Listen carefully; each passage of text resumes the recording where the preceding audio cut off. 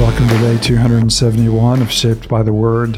We're in our third season together, story of the prophets. And the prophets, bring to us, both horrific, portraits of judgment.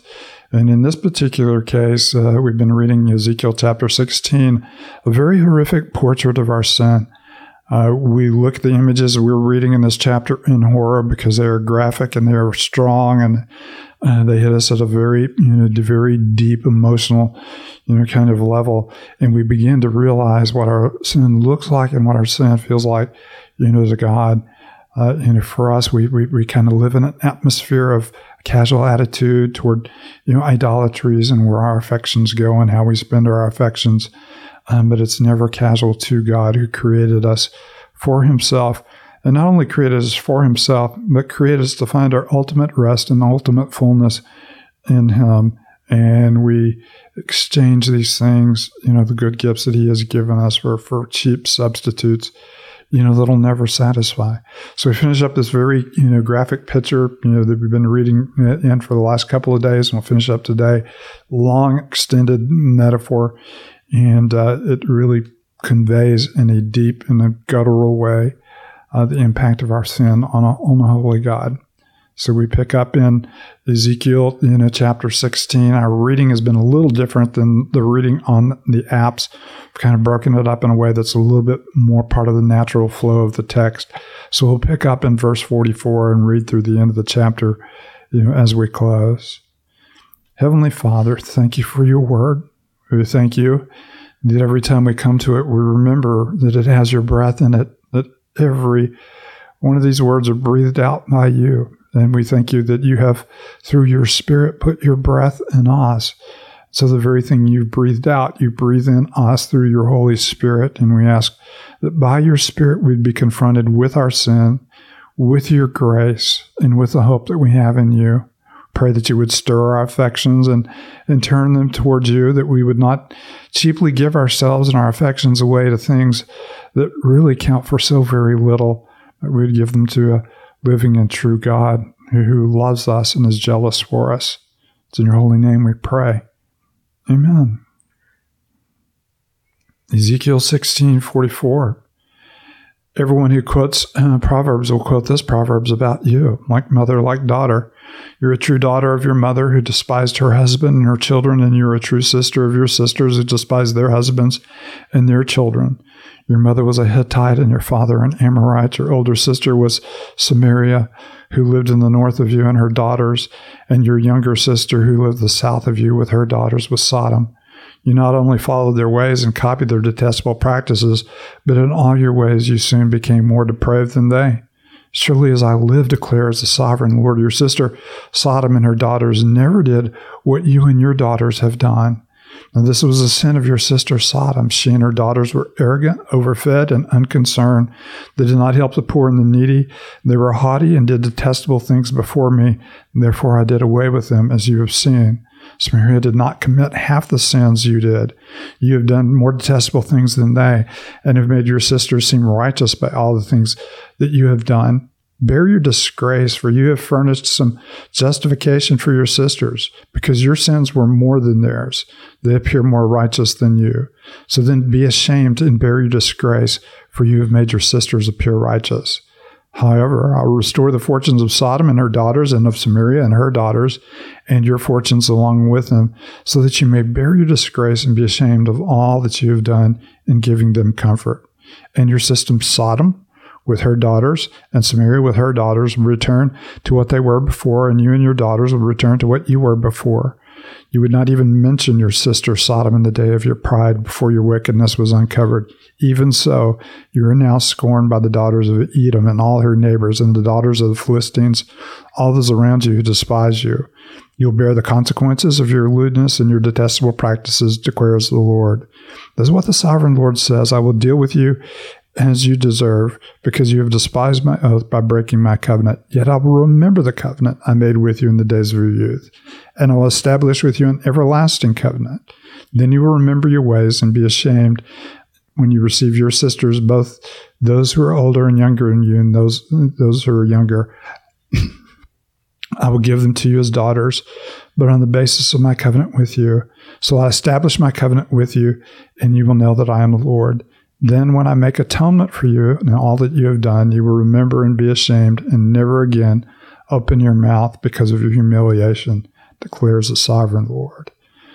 So we have a very ugly picture brought together with a very, very beautiful end note that even though you have forgotten the covenant, I will remember the covenant and I will atone for you. In other words, you will not pay for your wickedness, but I'll pay for your wickedness and restore it. And then, there's just this nice little simple reminder, and then you won't open your mouth. In other words, you were able to look down on Sodom and speak of her, and you were able to look down on the Samaritans and speak of them. But now you will realize that your sins are every bit as great as theirs, and the grace, to redeem you is every bit as necessary as the grace to redeem them. And of course, you even have in the middle of it his promise to redeem Sodom and his promise to redeem Samaria as well. Yeah. You also have this vivid picture of even how we closed yesterday's reading of just like, God says, I'm going to send a mob. That mob's going to beat you and stone you, hack you to pieces. It almost seems like the destruction that is coming and the judgment that's coming Israel's way is just unredeemable in one sense, right? They're done. And yet you get this kind of reversal at the end where God tells them, I will deal with you as you deserve because you have despised my oath by breaking the covenant. Yet I will remember the covenant I made with you in the days of your youth, and I will establish an everlasting covenant with you. And all of a sudden you begin to see that through judgment, this salvation is coming. This greater covenant, is to be revealed, this new covenant. And so just kind of seeing the way that God works here is pretty remarkable. But even as we've been reading this chapter, it's like, man, this is brutal. And then at the end, but God is faithful to who he is. Mm-hmm. And that's good news for the people. Mm-hmm. And of course, the covenant, on Sinai with the people of Israel was not an everlasting covenant. It was a covenant, based on, faithfulness. And they had been unfaithful. The everlasting covenant, of course, will be the new covenant that we live under, in which, God will indeed make an atonement for us. And it's not based on our faithfulness, but based on the faithfulness of the one who died on the cross for our sins. So we come before God in his presence, not based on our performance, but on his performance, not on our sacrifice, but on his sacrifice, not based on our righteousness, but on God's mercy and grace in the new covenant. I just noticed that he repeats more than once this phrase of bear your disgrace, and he's telling them that they're going to have to bear their disgrace, and they do. I mean, think about how much disgrace that would be. I mean, to be told by God that your enemies, the ones that did just utterly detestable things in the sight of the Lord, are better than you. That's disgrace, and they're told to bear it, and they have to bear it. But yet I just can't help but look ahead at what Jesus did. I mean, he bore our disgrace. He alone bore our disgrace. And yet when the Israelites had to bear it over and over again because of what they had done, our Savior bore our disgrace once and for all. And he did it. And when we read the story of his crucifixion, I mean, hopefully we feel the weight of what that took for him to do. And we don't just kind of, just think, wow, that's really cool.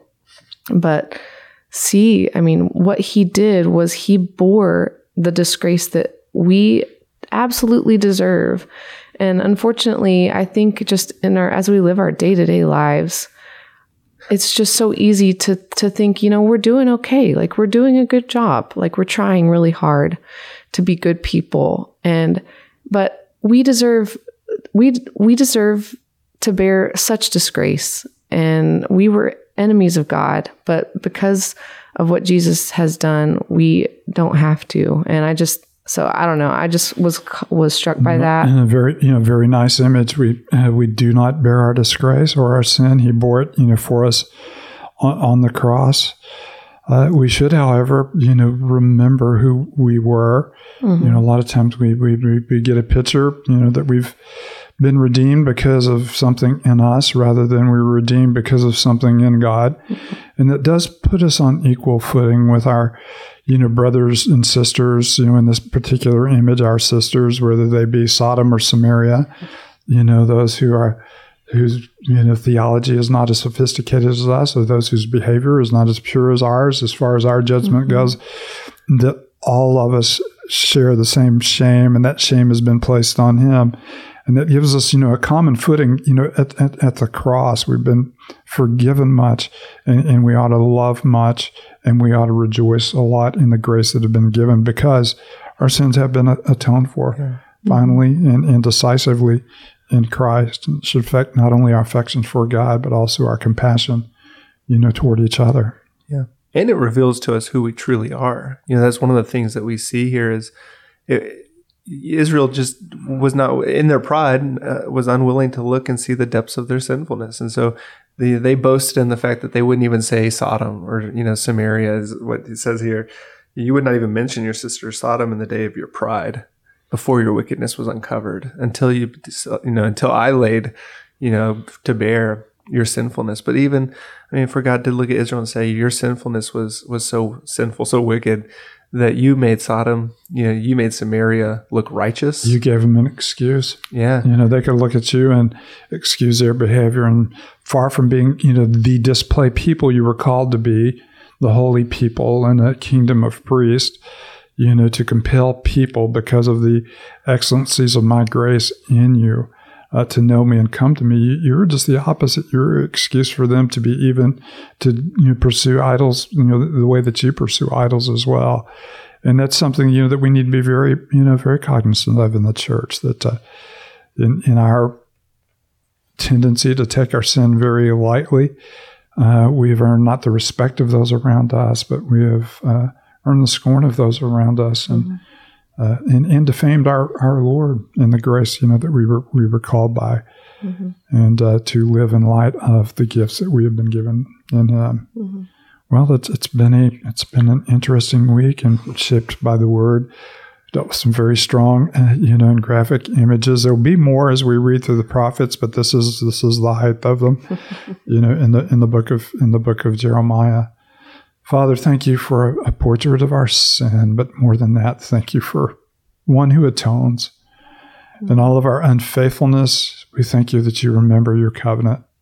And we thank you for the new covenant that's sealed for us in the broken body and the spilled out blood of our Lord Jesus Christ. May you stir our hearts and our affections to be true to the one who has been so true to us. It's in your holy name we pray. Amen.